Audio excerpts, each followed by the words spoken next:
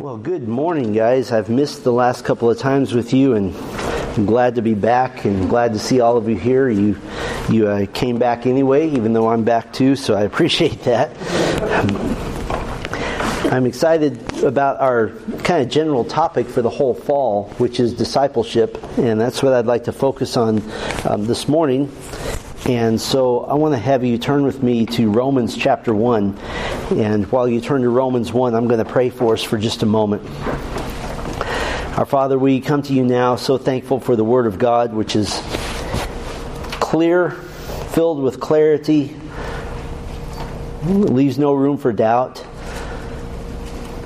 And one certainty we see from the Word of God is that those who know you are to proclaim the message to those who don't. Those who know you are to bring along those who have known you for a short time.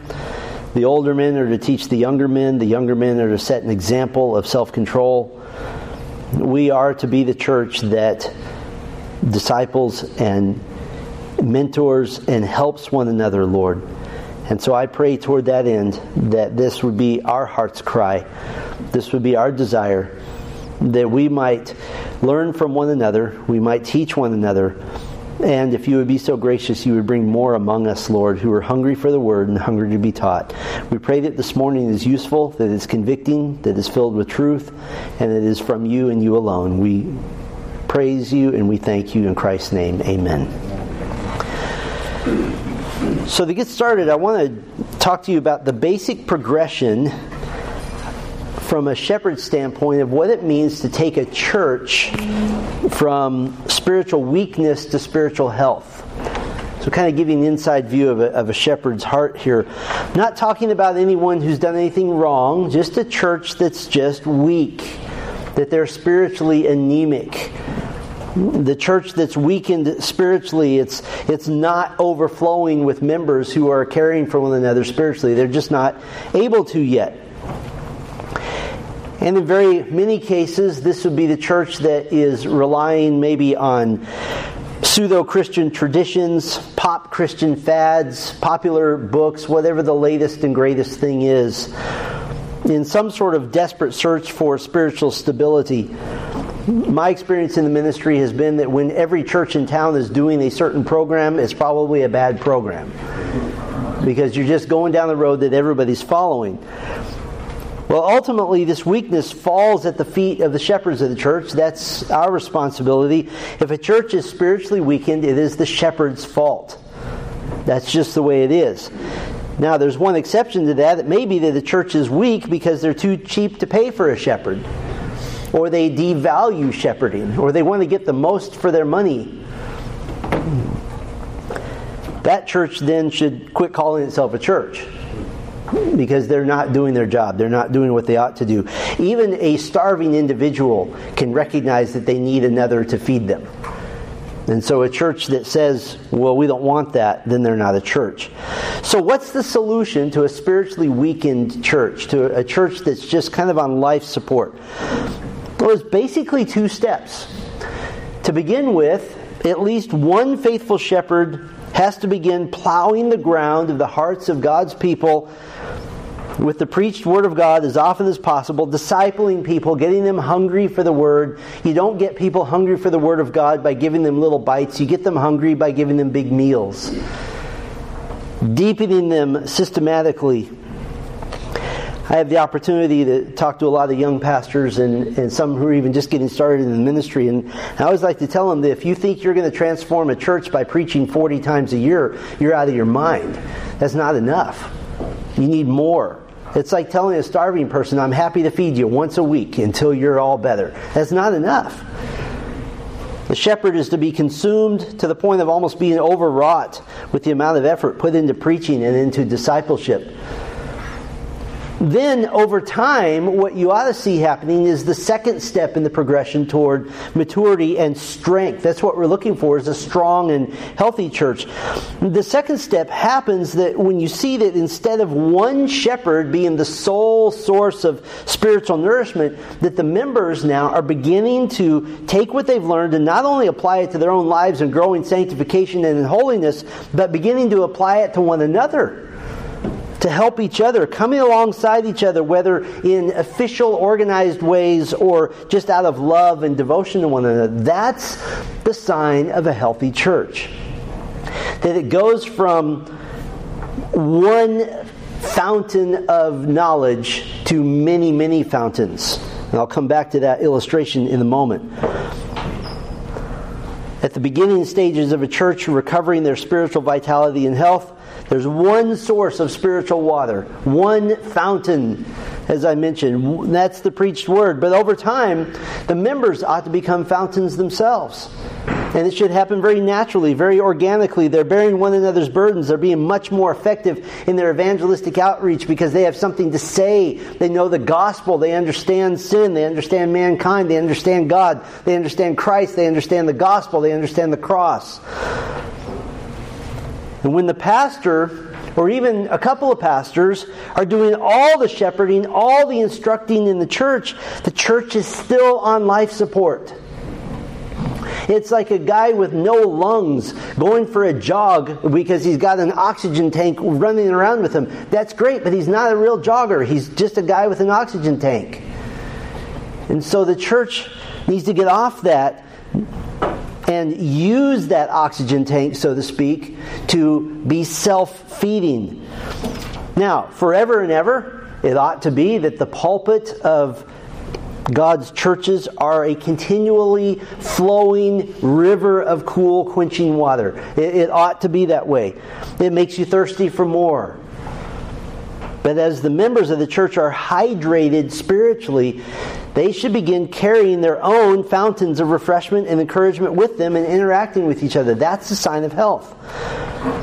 And so my goal this morning is to convince you men that you already possess the tools of discipleship you need. You have it right now.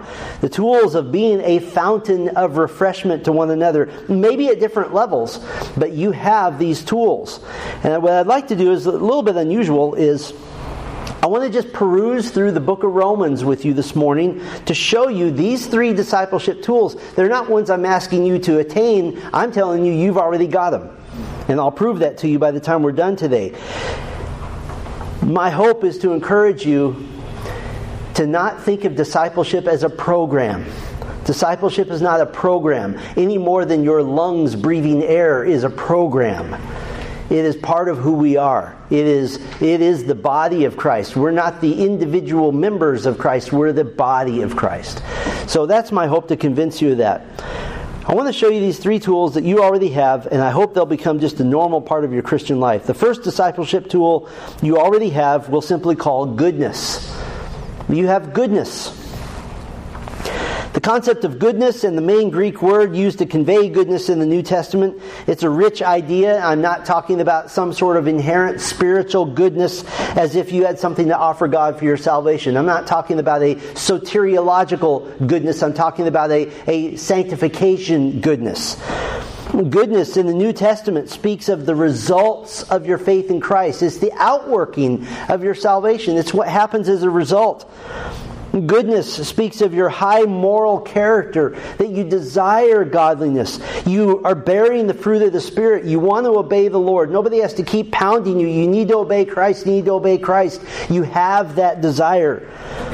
There's evidence of spiritual transformation. Somebody who knew you prior to you knowing Christ could point out, yeah, you're a different guy now. They could see that difference. Goodness is present when a believer is seeking Christ-likeness, seeking humility, self-effacement, seeking others' good instead of your own good, living an eternally valuable life instead of just wasting time doing nonsense. Goodness is present in a believer when we're convicted by sin, when we're ashamed of sin, and we desire to live in holiness. If I could just simply summarize this, goodness is the quality of your life that proves that your salvation is genuine, that it's real, that your heart's been transformed by the gospel. Now I want to show you this goodness, because are we going to see goodness portrayed in Paul's letter to the well-established church in Rome? We are. Let's start in chapter 1, verse 8. And I just want to show you goodness. Chapter 1, verse 8, he says, "First, I thank my God through Jesus Christ for all of you, because your faith is proclaimed in all the world." By the way, we're going to be turning a lot of pages this morning. The church at Rome has this worldwide reputation, and it can only be because they've matured and they've strengthened. That's the only way they're going to have that reputation. And yes, they do have their weaknesses. We'll see that this morning. One of their weaknesses was dealing with the inculcation of Jewish and Gentile Christians to be together in one body. But overall, their reputation has preceded them. And all of you know from experience how reputations are formed. They're formed with actions, not with words. So they have a reputation. But Paul here, in writing to this well-established church, he believes that in their goodness they desire to live uprightly, that they of all people would value direct instruction and correction. I find it interesting that the less mature a Christian is, the less they want to grow in the Lord. The less they want to hear the preacher correct them. The more mature of you come up to me and say, "You nailed me. I have a bloody nose. My feet are bleeding, and thank you for that." And so Paul assumes that they want to hear direct correction. And so he confronts the Jews in the congregation. Many of them were looking down on the Gentile believers as somehow less than them. They had a problem. So chapter 2, verse 1, he says, "Therefore you have no excuse, O man, every one of you who judges. In passing judgment on another, you condemn yourself, because you, the judge, practice the very same things." Boy, he doesn't pull any punches. The bell goes off, he comes out, and wham! He hits him. Now, who is he speaking to here? Verse 17 of chapter 2 tells us that he's speaking to the Jews in this particular case. If you call yourself a Jew and rely on the law and boast in God. In chapter 2, verses 2 through 10, he reminds the Jews to be humbled under the gospel, that the wrath of God comes on all who are not true believers. Whether you're Jewish or not, doesn't make any difference. And he reminds them that they're not individually, spiritually special. They're not unique cases. Look at chapter 2, verse 11. "For God shows no partiality." In chapter 3, he acknowledges the great advantages that the Jew has. Chapter 3, verse 1, "Then what advantage has the Jew, or what is the value of circumcision? Much in every way. To begin with, the Jews were entrusted with the oracles of God." What does he mean? It means we got our Bible through the Jews. That's a great privilege. That's a great advantage. But then he reminds them that they have an equal spiritual need. Those advantages do nothing toward salvation. Verse 9 of chapter 3, "What then, are we Jews any better off? No, not at all. For we have already charged that all, both Jews and Greeks, are under sin." And in the great gospel declaration of Romans 3, beginning in verse 21, Paul declares that all are saved by grace, not by works of the law. 3:21, "But now the righteousness of God has been manifested apart from the law." Verse 22, "The righteousness of God through faith in Jesus Christ for all who believe." So I want you to notice this right up front. Paul's discipleship in goodness toward the Romans, it's grounded in the gospel. That's where it all starts. That's a proper understanding of the gospel, that it generates goodness. It does something. It generates humility. It kills arrogance. In fact, Paul uses the spiritual hero of all Jews to demonstrate that apart from the gospel, they have nothing to brag about. They have no goodness outside the gospel. Chapter 4, verse 1, "What shall we say was gained by Abraham, our forefather according to the flesh? For if Abraham was justified by works, he has something to boast about, but not before God. For what does the Scripture say? Abraham believed God, and it was counted to him as righteousness." That even the great Abraham had nothing to boast about except the fact that God imputed righteousness to him in grace and kindness. That's all he had. Well, then Paul paints this picture of the Christian life that's characterized by goodness, grounded in the gospel. Chapter 5, verse 1, "Therefore, since we have been justified by faith, we have peace with God through our Lord Jesus Christ." Now the goodness of the believer should be more and more evident. His life is Godward focused. Verse 2 of chapter 5, "Through him we have also obtained access by faith into this grace in which we stand, and we rejoice in the hope of the glory of God." This is a Godwardly centered man, which helps with his goodness. And look at this. Now, because of the gospel, because of his salvation, he can properly interpret suffering as a spiritual man. Verse 3 of chapter 5, not only that, but we rejoice in our sufferings. Only the Christian can say that. No other person can say we rejoice in our sufferings. Knowing that the suffering produces endurance, and endurance produces character, and character produces hope. And hope does not put us to shame, because God's love has been poured into our hearts through the Holy Spirit who has been given to us. What a beautiful expression of the grace of God and how it's working itself out. Then after that exposition of grace, Paul calls the church to respond to grace with even greater obedience rather than flaunting the grace of God. Chapter 6, verse 1, what shall we say then? Are we to continue in sin that grace may abound? By no means, he says. And then verse 6, we know that our old self was crucified with him in order that the body of sin might be brought to nothing, so that we would no longer be enslaved to sin. He's saying that if you're saved, you're no longer a slave to sin. You can't use that as an excuse. You can't say, I couldn't help it. You can't use it as an excuse. Instead, chapter 6, verse 11, let not sin, therefore, reign in your mortal body to make you obey its passions. Verse 12, do not present your members to sin as instruments for unrighteousness, but present yourselves to God as those who have been brought from death to life. Verse 22, but now that you have been set free from sin and have become slaves of God, the fruit you get leads to sanctification and its end, eternal life. This is goodness. It's goodness being lived out.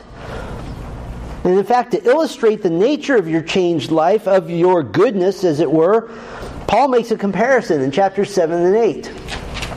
In chapter 7, he play acts. He plays the part of a well-meaning believer in God prior to the day of Pentecost. A man who's like the writer of Psalm 119, who loves the law, loves the Lord. He desires to live a changed life. There's just one problem. Chapter 7, verse 10. The very commandment that promised life proved to be death to me. For sin, seizing an opportunity through the commandment, deceived me, and through it killed me. What is he saying here? He's saying that the law that I love, it took me captive because all it did was prove that I can't be good. That's what the law did to me. Look at verse 18. For I know that nothing good dwells in me, that is, in my flesh. For I have the desire to do what is right, but not the ability to carry it out. For I do not do the good I want, but the evil I do not want is what I keep on doing. Now if I do what I do not want, it is no longer I who do it, but sin that dwells in me. Is Paul saying, I am at this moment a slave to sin? He can't be saying that in chapter 6. He just said he's not a slave to sin. He's making a comparison. The pre-Christ believer who loves the law of God and loves God is horrified to find out that the purpose of the law is to prove that he is not good. And it's a frustration. But here's the contrast. Romans 8, verse 1, there is therefore now no condemnation for those who are in Christ Jesus. This is like swimming underwater for a minute and coming up for air. For the law of the Spirit of life has set you free in Christ Jesus from the law of sin and death. The Spirit of God indwelling the new covenant believer produces what? Goodness. And from chapter 8 on, chapter 8 is like the dam bursting on the Spirit of God. Verse 3. For God has done what the law weakened by the flesh could not do, by sending His own Son in the likeness of sinful flesh. And for sin He condemned sin in the flesh. Verse 4, in order that the righteous requirement of the law might be fulfilled in us who walk not according to the flesh, but according to the Spirit. Into verse 5, according to the Spirit, set their minds on the things of the Spirit. Verse 6, to set the mind on the Spirit is life and peace. Verse 9, you are not in the flesh, but in the Spirit, if in fact the Spirit of God dwells in you. Anyone who does not have the Spirit of Christ does not belong to Him. Into verse 10, the Spirit is life. Verse 11, if the Spirit of Him who raised Christ Jesus from the dead dwells in you. Into verse 11, His Spirit who dwells in you. Verse 13, by the Spirit you have put to death. Verse 14, led by the Spirit of God. Verse 15, you've received the Spirit of adoption. Verse 16, the Spirit Himself bears witness with our spirit. And of course, more familiar to you, verse 26, the Spirit helps us in our weakness, for we do not know what to pray for as we ought. But the Spirit Himself intercedes with us for groanings too deep for words. And He who searches hearts knows what is the mind of the Spirit, because the Spirit intercedes for the saints according to the will of God. Oh, it's just a breath. In fact, it's through the Spirit that both Jew and Gentile are united as the people of God. Look with me at chapter 9, verse 25. Paul quotes the prophet Hosea to make this point. As indeed he says in Hosea, those who were not my people I will call my people, and her who was not beloved I will call beloved. We should be the church of the not my people. That's who it is here. And in the very place where it was said to them, you are not my people, there they will be called sons of the living God.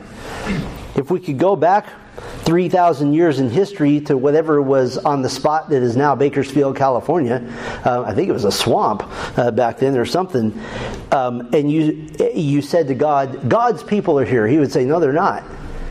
But now they are. God's people are here. How delightful is this? And look at the spiritual wealth of goodness given by the Spirit of God on all who would believe. Chapter 10, verse 12. For there is no distinction between Jew and Greek, for the same Lord is Lord of all, bestowing His riches on all who call on Him. For everyone who calls on the name of the Lord will be saved. And here's an irony for you. Paul so loves his Jewish brothers. He's so eager for the unsaved Jew to enter into the new covenant in Christ that his spiritual tactic has been to go to the Gentiles. They get saved. They demonstrate lives of true goodness. And what's his tactic? Chapter 11, verse 13. Now I am speaking to you Gentiles, inasmuch then as I am an apostle to the Gentiles, I magnify my ministry in order somehow to make my fellow Jews jealous, and thus save some of them. Well, now having proven that both Jews and Gentiles are saved by faith alone, through grace alone, having shown that by the power of the Spirit of God, the true believer can live a holy and a set-apart life in Christ, now Paul drops endless applications of goodness on the church. Chapter 12, verses 1 and 2, I appeal to you, therefore, brothers, by the mercies of God, to present your bodies as a living sacrifice, holy and acceptable to God, which is your spiritual worship. Do not be conformed to this world, but be transformed by the renewal of your mind, that by testing you may discern what is the will of God, what is good and acceptable and perfect. Verse 3, you show goodness by thinking of others more than yourself. Verses 4 through 8, you show goodness by serving the body of Christ with your particular gifting and doing so with cheerfulness. And in verses 9 through 21, this is the text upon which Grace Bible Church's membership covenant is based. It's just Romans 12, 9 through 21. And what goodness we find here. Verse 9, genuine love. Verse 10, brotherly affection, outdoing each other and showing honor. No, after you. No, after you. No, after you. I insist. Verse 11, being fervent in your spirit in love. Verse 12, patience and prayer. Verse 13, generosity and kindness. Verse 14, blessing those who are angry with you. Verse 15, caring for one another, rejoicing with one another. Verse 16, don't show partiality. Verse 17, never have a vengeful spirit. Verse 18, live in peace with each other. Verse 19, trust God to be the judge, not you. Verse 20, treat the one well who treats you poorly. And how does this all end? Verse 21, do not be overcome by evil, but overcome evil with what? Good. That's goodness. Chapter 13, 1 through 7, as much as is possible, live lives of goodness in your nation. In fact, Paul gives the hope and the warning at the same time that the time of the end is coming sooner and sooner. And so how do we respond? You respond with goodness. Chapter 13, verse 11. Besides this, you know the time that the hour has come for you to wake from sleep, for salvation is nearer to us now than when we first believed. The night is far gone, the day is at hand. So then, let us cast off the works of darkness and put on the armor of light. And in chapter 14, Paul gives detailed instruction about living peacefully within the church. And we could sum up all of chapter 14 in the first couple of verses. As for the one who is weak in faith, welcome him, but not to quarrel over opinions. One person believes he may eat anything, while the weak person eats only vegetables. Let not the one who eats despise the one who abstains, and let not the one who abstains pass judgment on the one who eats, for God has welcomed him. Boy, wouldn't that attitude solve a lot of problems in churches? If you thought Christ might return tomorrow, argument's done, right? Do we stand for the clear mandates of Scripture? Absolutely. Do we waste time arguing over matters of preference and personal wisdom? No. Don't waste time on it. Why? Because we're demonstrating goodness. Because we're owned by God, and we're to demonstrate that chapter 14, verses 7 and 8 is true. For none of us lives to himself, and none of us dies to himself. For if we live to the Lord, and if we die to the Lord. So then, whether we live or whether we die, we are the Lord's. And in fact, we're supposed to look out for one another, to be tender, to be kind, to care for each other. Even when there's personal preference, opinion differences. Chapter 15, verse 1, we who are strong have an obligation to bear with the failings of the weak and not to please ourselves. Let each of us please his neighbor for his good, to build him up. And in verse 3, he gives the example of Christ, who didn't come to earth to please himself. Well, Paul draws the main body of the letter to a close by bringing together Jew and Gentile under the banner of Christ. Verses 8 and 9, God brought the truth of salvation through the Jews so that Gentiles could hear the truth as well and share in grace. And he desires their goodness in his closing prayer in the main section of the whole letter. Chapter 15, verse 13, he says, may the God of hope fill you with all joy and peace in believing, so that by the power of the Holy Spirit you may abound in hope. Now, I said this is the first tool of discipleship that you already possess, goodness. Why can I say this with confidence? Well, if you're truly saved, this will be, not might be, not hopefully, ought to be, but it will be evidenced by your life. It'll be evidenced by a transformed heart, which equals transformed actions. And if you're truly saved, you are indwelt by the Holy Spirit. You have the capacity, you have the capability, and you have the craving to walk in the Spirit. You yearn to obey. And if you're truly saved, you know the gospel, you know the sacrifice that Christ has made for you, which translates into working at humility, working at deference. I can't believe that the perfect, holy Son of God died a bloody, cruel death to save me. What does that equal? Humility. What does humility lead to? Goodness. The humble and humiliated Christian acts in goodness. Let me put it this way. You're not living a perfected life. I'm not talking about good perfection. But you are living a life growing in godliness based in your thankfulness for the gospel. So you might ask, well, how is that a tool of discipleship? Your life becomes a tool of discipleship. It's really this simple. A man can say, tell me about your marriage and how the gospel changed it. And whatever you say to him is discipleship. Whatever evidence you give that your salvation has shown a changed life, that is discipleship. Where's the goodness come from, though? Well, it came from the second tool of discipleship that you already have, and that is knowledge. It came from knowledge.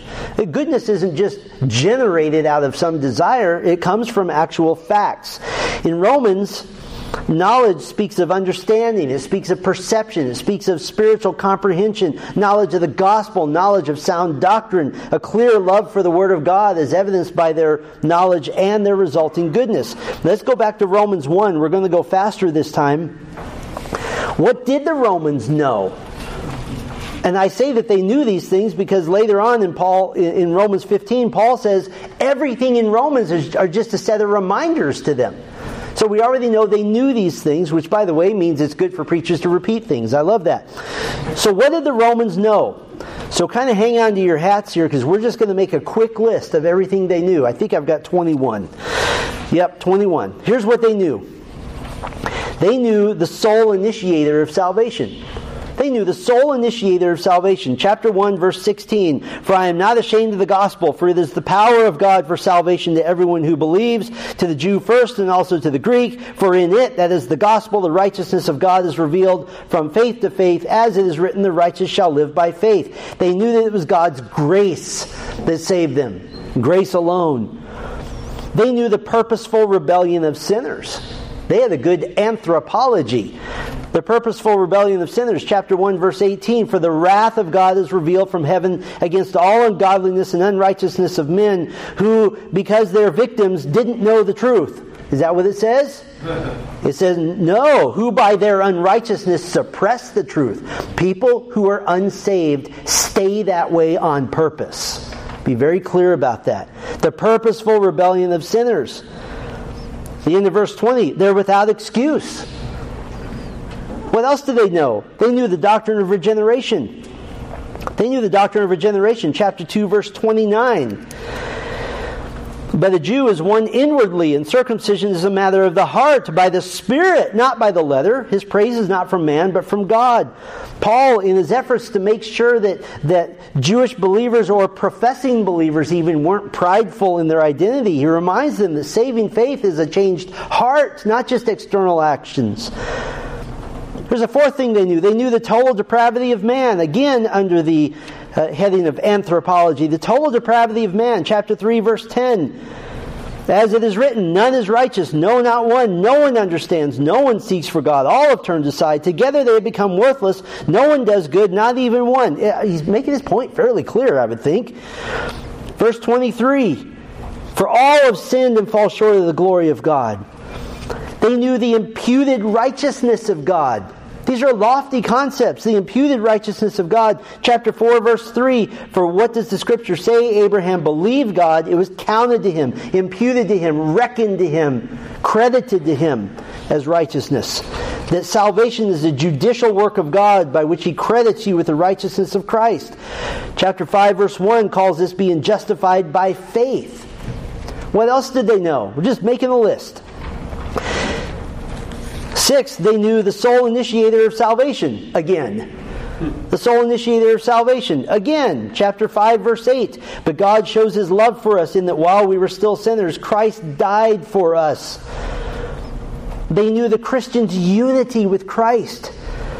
Chapter 6, verse 5. For if we have been united with Him in a death like His, we shall surely be united with Him in the resurrection like His. The Christian's unity with Christ. They knew the law pointed to the cross. They knew that the law pointed them to the cross. Chapter 7, verse 7.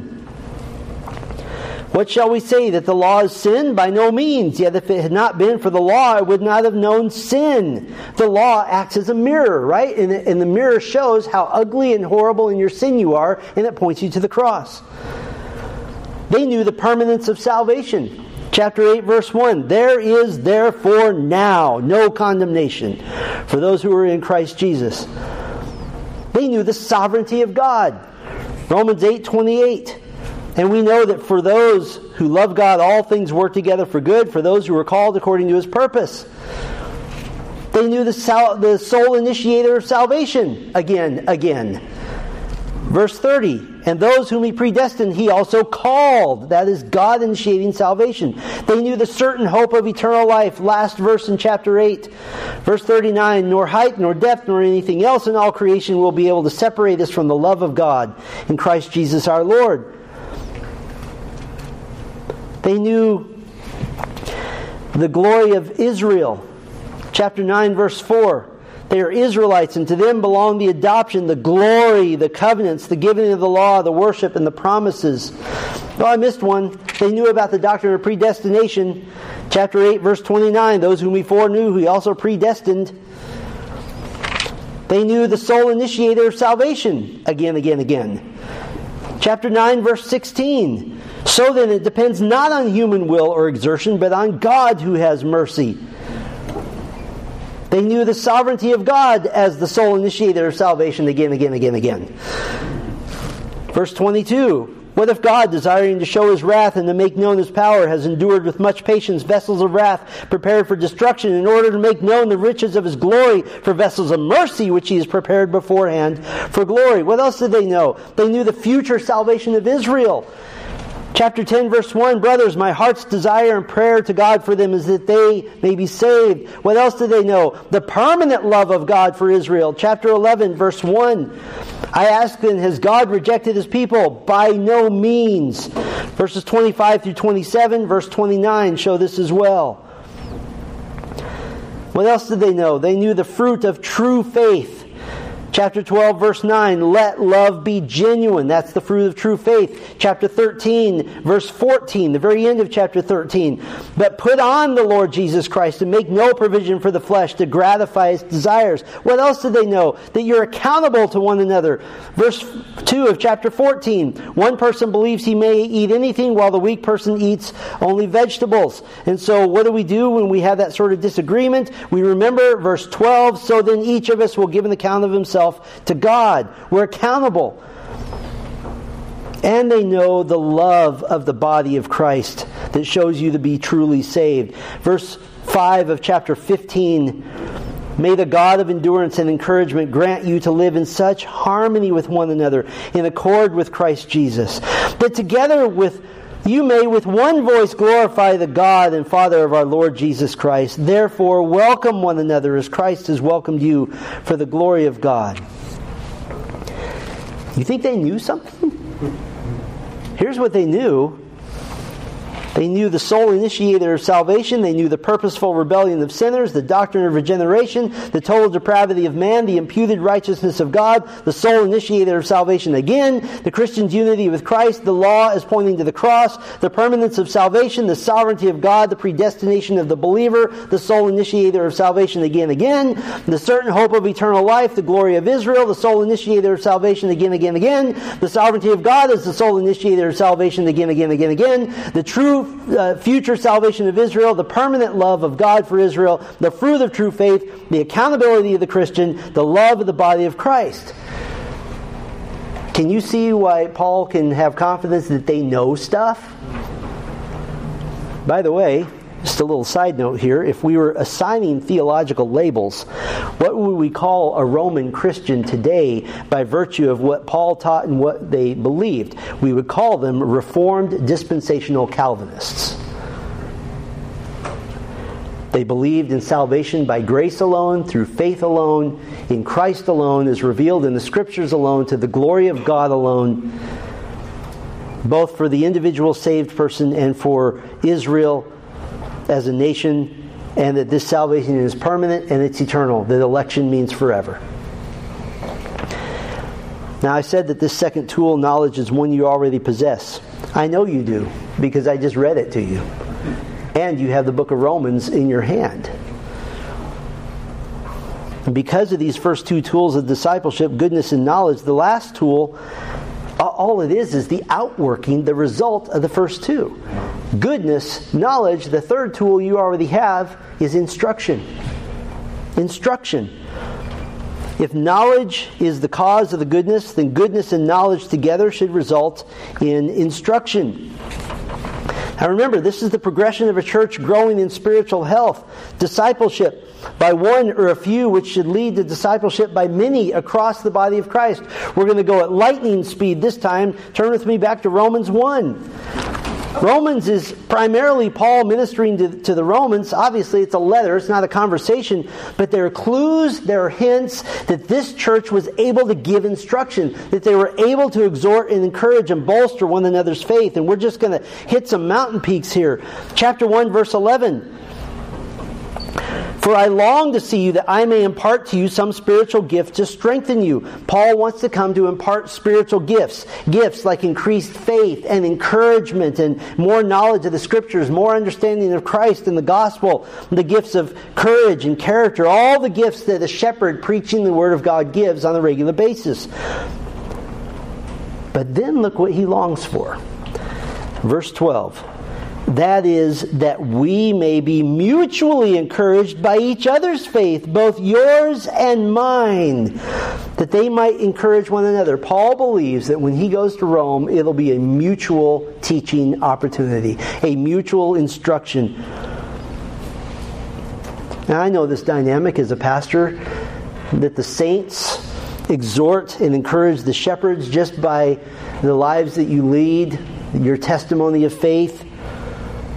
Many times in our leadership meetings or staff meetings, we marvel at the faith and the obedience of so many of you. And it's encouraging. It is instructive to us.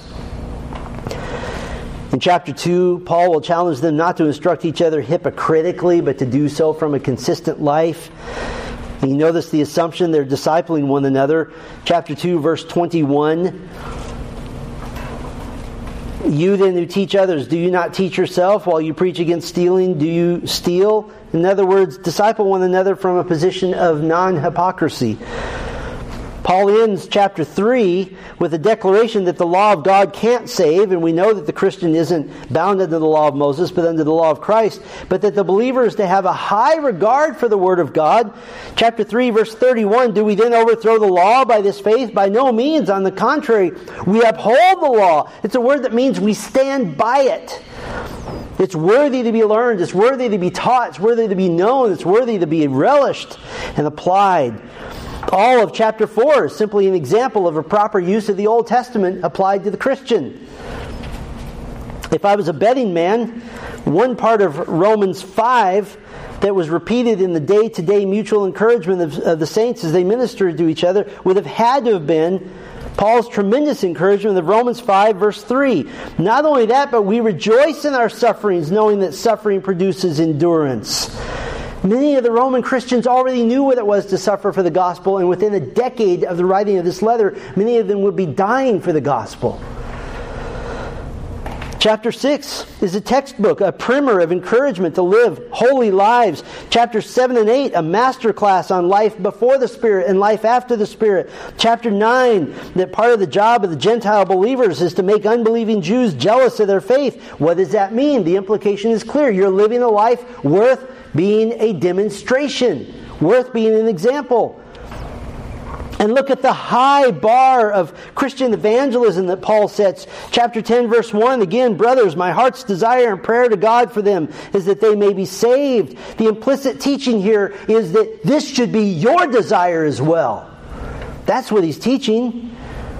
Oh, and how about this bombshell at the end of chapter 11? A single fact that literally flavors and impacts the entirety of the Christian life. Chapter 11, verse 36. For from Him and through Him and to Him are all things. To Him be glory forever. Amen. This is a singular, life-changing fact applying everywhere across life. You can apply that one fact to every single area of life. You can ask this question, brother, how is your marriage glorifying God? How is your work ethic glorifying God? How is your attitude in your heart glorifying God? How are your finances glorifying God? Fill in the blank. How is it glorifying God? You could have an entire discipleship group called Let's Glorify God. And in chapter 12, when he lists the spiritual gifts, 3 of the 7 roles of the body of Christ are interactive relational instruction gifts. Prophecy, the proclamation of the Word of God. Teaching, the explanation of the Word of God. And exhortation, the application of the Word of God. In chapter 13, Paul models a church mutually encouraging one another. Chapter 13, verse 12, he says, let us cast off the works of darkness. Verse 13, let us walk properly. The idea is that all of you should be saying, let us. Paul gives this goal of building one another up in the faith in chapter 14, verse 19. So then let us pursue what makes for peace and mutual upbuilding. It's a word that means to build a spiritual house, to build something up. It's the same word for upbuilding in chapter 15, verse 2. Let each of us please his neighbor for his good, to build him up. Now, when this says build him up, it doesn't mean to say you're doing great, you're awesome. No, it means how can you do better? And let me encourage you in your faith. Let me strengthen you. You have these 3 tools of discipleship. You have them already. You have goodness, you have knowledge, you have instruction. Now, I'd like to spend the last 10 minutes or so that we have here giving you 4 applications of these tools. And I'm going to go quickly. These are easily understood. 4 applications of these tools. The first one we'll call the decision of discipleship. The decision of discipleship. There are different ways that discipleship relationships can come about. It can be organized, set up by a third party. Sometimes we do that here. We connect one guy with another guy. Euodia and Syntyche in Philippians 4 was an example of organized discipleship that Paul commanded that a peacemaker in the church bring those 2 together. Or it can be organic discipleship. You're seeking this out on your own. That you're going to make sure you are in a vital, talk about real things relationship with other men. And we say this in our membership class in Grace Connect, that ultimately if you're not close to somebody in the church, you have only yourself to blame. That you make that happen. And what does that mean to be organic? Well, maybe you seek a more mature man. Maybe you seek a less mature man to pour into his life. Maybe you seek any man just for mutual edification to just go up to a guy and say, look, for the next couple months, I need someone who's walking the walk and running the race to pray for me and to let me pray for you and to share our faith together. By the way, just to be clear, hanging out together a lot is not discipleship. Doing life together is not discipleship. Discipleship is intentional time where you're discussing the eternal things of God and how you're going to make your life count for Christ. Decision of discipleship. There's a second application we'll call the dynamics of discipleship. What are the qualities, what are the dynamics of a genuine discipleship relationship? We'll do this in pairs. Trust and vulnerability. Trust and vulnerability. When I'm in a spiritual conversation and it becomes apparent that they want to present themselves as super spiritual or their prayer requests are so surface that I know that they're deflecting, that's a waste of time. And it may indicate the state of somebody's heart. Trust and vulnerability. Another dynamic. Honesty and humility. Honesty and humility. James exhorts us in James 5:16 to confess sins to one another. Never do we present an I've got it all together front. Blows me away that Paul said in Romans 1:12 that he wanted to be encouraged by the Romans' faith. Can you imagine Paul walking through this door and saying, hey, I want to hear from you guys. Encourage me. We'd all be going, oh no. What are we going to do? How about this dynamic? Example and friendship. Example and friendship. If you're a discipler, what an opportunity to examine your own life. I think it's just as effective for you to be a discipler as it is to be a disciplee. Because suddenly you're going, I've got to look at my own life. How about accountability and encouragement? Accountability and encouragement. Discipleship is asking hard questions and exhorting to more obedience. It means that if you challenge a man to read Romans this week, you ask him about it next time and call him out on any excuses. Well, I didn't have time. Well, that's funny. I had 168 hours this week. How many did you have? Oh, you had 168 also. That's the great thing about men-to-men discipleship. We can kind of take the gloves off a little bit. How about this dynamic? Attitudes and actions. Attitudes and actions. If discipleship doesn't include examining heart attitudes and exhorting toward actionable items, then it's of little or no value. Instead of saying, you should pay more attention to your wife, you say, what heart problem are you having that makes you forget to pay attention to your wife? Examine the heart. Or an actionable item. Sit down with your wife and ask her 2 ways you can pay more attention to her, and then tell me how you did it. Decision, dynamics. How about the direction of discipleship? The direction of discipleship. You might be saying, I don't even know how to disciple anyone. Why are you telling me this?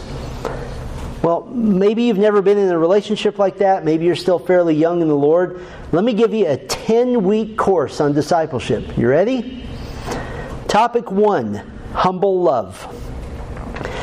Topic 2, you don't even have to write these down. I'll tell you why in a minute. Topic 2, laziness in service. Topic 3, patience and prayer life. Topic 4, generosity in relationships. Topic 5, dealing with difficult people. Topic 6, genuine empathy and care. Topic 7, checking your pride at the door. Topic 8, dealing with difficult people, part 2. Topic 9, stop being a difficult person. And topic 10, show the grace of God. Now, where did I get those? Romans chapter 12, verse 9 through 21. You have the tools of discipleship. Turn it into a 10-week time. You know how to disciple someone or how to be discipled. And one more, the duty of discipleship. This isn't optional. This isn't a program. This is the sign of a healthy church. We have a counseling ministry at Grace Bible Church. Mostly it consists of us trying to connect members with other members. But to be clear from church history, the concept of a counseling ministry in the church is largely an invention of the 20th century. Much more traditionally, the shepherds in the church did discipleship. They did teaching through the preached word of God, through shepherding visits. You didn't set up weekly appointments with church members. What you did was you wrote them a giant theological letter on how they're in sin, how they need to be encouraged, and then you said, go therefore and do likewise. Keep the letter, read it every day. Well, I don't know what to do. Well, you have the letter, read it again. In some cases, not all, but in some cases, long-term counseling, really all that is a pastor or a lay counselor essentially having to live sanctification for someone else instead of them working at it. We say this to parents all the time. If you're working harder at your kids' obedience than they are, then you've got it upside down. There's only 3 reasons for counseling: sin, grief, and wisdom. Everything falls under those 3. Sin, grief, and wisdom. And the church that relies solely on the counseling ministry is either not training the body or not trusting the body. We are to be doing that for one another. You know, I've heard this numbers of times, and this thrills my soul. It thrills me to hear, Pastor Steve, thanks for meeting with me those few times. It really helped me set my direction in the Word of God. But what really helped me was the guy that you set me up with, that I've been meeting with every week for the last 3 months. That guy has just been a blessing in my life, and we pray together, and he texts me, and I'm just so thankful for that. That's a healthy church. Now, I said at the beginning that this is the sign of a healthy church in which discipleship is not just happening from the shepherds downward, but happening across the board among the body. And I've maintained that I believe you already have the 3 necessary tools, that you have goodness, that you have knowledge, that you have instruction. This is exactly what Paul believed about the Roman church. Chapters 1 through 15, Romans is a bit of an enigma. You'll be hard-pressed to find a direct confrontation in Romans, and yet by the time you get done with 15 chapters, you kind of feel confronted. It's brilliant leadership. It's tough, hard talk, but it's not stop doing this and start doing that. It's more theological basis. So he is pretty hard on them in certain ways, but he encourages them. So he begins the conclusion to his letter by encouraging them that they are in fact a good and a wholesome and a healthy church because they have these 3 tools. Look with me at chapter 15, verse 14. He encourages them. Chapter 15, verse 14, I myself am satisfied about you, my brothers, that you yourselves are full of goodness, filled with all knowledge, and able to instruct one another. They've got it. They have it. And so I would say to you, men, that discipleship is your duty. It is your priority. It is not a program that you consider. You don't say, I would like to pray about being involved in discipleship. That's like saying, I'd like to pray about breathing. You're discipling your wives, at the very least, by setting an example for them. You ought to be discipling your children. You ought to be discipling your grandchildren at whatever level your kids will let you. It's often said that grandchildren and grandparents have a common enemy, and that's why they love one another, and that's the parents. You ought to be, I didn't say it. Discipleship is not a program. It can be programmatic. It can be organized, and it should be organized, but it's not a program. It's a duty. It's a priority. It's a sign of health. You don't ever wake up on any day and say, I'm going to pray about whether I want my heart to beat today. It just beats. You ought to be in a vital discipleship relationship at one level or another. That makes an effective church. And when the Lord who peruses every church, when the Lord of the church, Jesus Christ, is walking to and fro among all of his local churches, and he sees a local body in which the men of the church are in vital spider web-like relationships with one another that just go all over the place. What is the Lord of the church going to do? He's going to open the floodgates to bring other men here to be a part of that. Because what do you do with the guy who's hitting a home run? You put him in the lineup. And so that's what we want, right? Let's be obedient with this group here and watch the Lord bring some more guys in the door. And what an incredible tool. Sometimes I'm the funnel. A new guest comes to me and says, I'd like to take advantage of what you have to offer here at the church. And I've got names that are going through my head because I'm going to throw this guy at 1, 2, or 3 of you. And I know that you will disciple him. And that is tremendous, and that's way more valuable than just having them sit in the back and listen to sermons for a year without any relationship. Way more valuable.